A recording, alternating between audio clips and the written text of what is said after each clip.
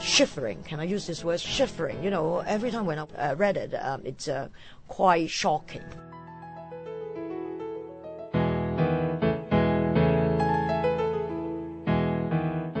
For me, it's a very influential book. It's The Lord of the Flies of William Golding. Well, it's about a group of young boys. Some of them are really young, and they were dropped because of an air crash. They were all deserted in an island, and they need to survive. So they need to have their own leaders, and they need to arrange someone needs to have some duties, how they're going to arrange this kind of structure. And of course, at the same time, they want to be saved by someone, or at least to be seen by some boats or something like that. For me, it's quite incredible, because in Hong Kong we are living on an island, of course, but we are not going to have any air crash or something like that. You know, it's very creative, but and at the same time the scene is extremely beautiful. There was a lagoon, but then suddenly, you know, when things developed and they had their own leader, Ralph, like a real world. At the very beginning, it's like a fairy tale.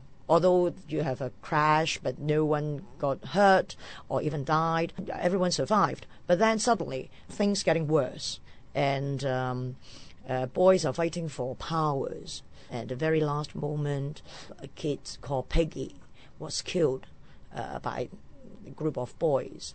Well, under certain kind of situation or circumstances, some of the very bad instincts subconsciously will control the action and thinking and the mindset of someone, even they are kids. And I believe that the adults, the influence of adults, for example, their parents, teachers, have a very big impact on them, maybe subconsciously or something like that.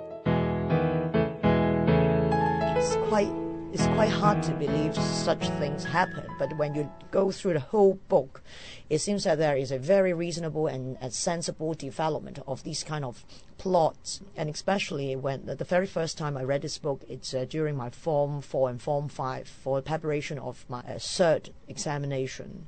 And I was so surprised, you know, when I go through the book, especially the very last part. It's quite sad. And it was, well, very sad, because Peggy is the kindest, although he was not the smartest kid in that group, but finally he was killed.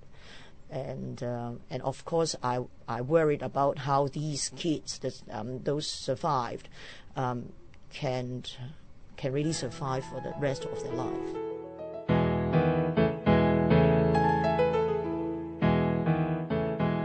So why do you introduce these books to us? It seems very threatening. I think it's you need to rethink or to face the reality, and you need to face yourself. And do you have any kind of these kind of bad instincts in you? If yes, please do try to control, or at least to meet it. Otherwise, you can't even have a chance to reduce or control it. Is that something to do with your work in LegCo? Well, of course not. It's a book I love for years, so it's not about my work in LegCo. But I guess, especially when they are kids, when they were young, at least they have a sort of excuse. But of course, killing someone, there shouldn't be any excuse. But of course, it all depends on the situation. But for an adult, I don't think there is any excuse. So you need to think before you act.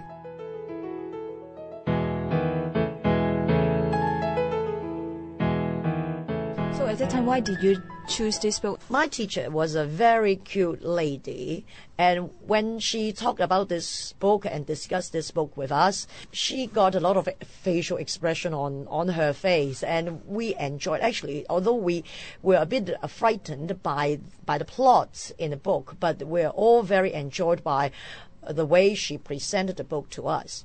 And so we had a great time, and I do love this book because I read again and again. And of course, part of it is because of the examination. Of course, is the reality. But at the same time, I think this book, it's very true, very genuine.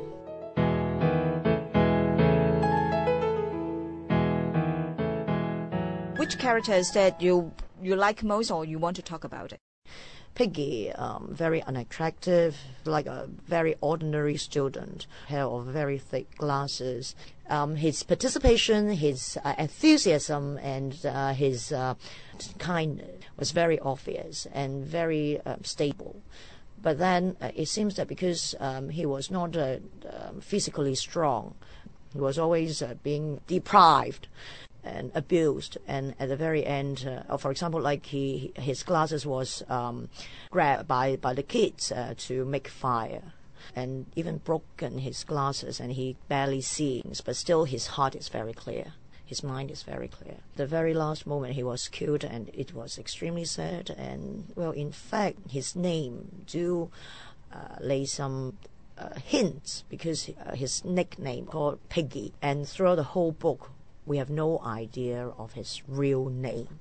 It's quite sad, because the very first time when the kids try to kill an animal for food, it's a pig. That's the first time they step into a flesh, and then with blood, and then, well, afterwards, at the very end, it's a real flesh and blood. It's Piggy. So it's a tragedy.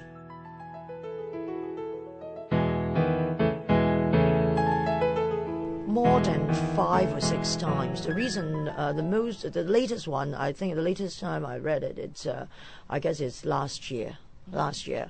Shivering. Can I use this word? Shivering. You know, every time when I read it, it's quite shocking. Still very shocking, although you know how the development of the plots, but still, you know, at different moments when you read the same book, you have different feelings.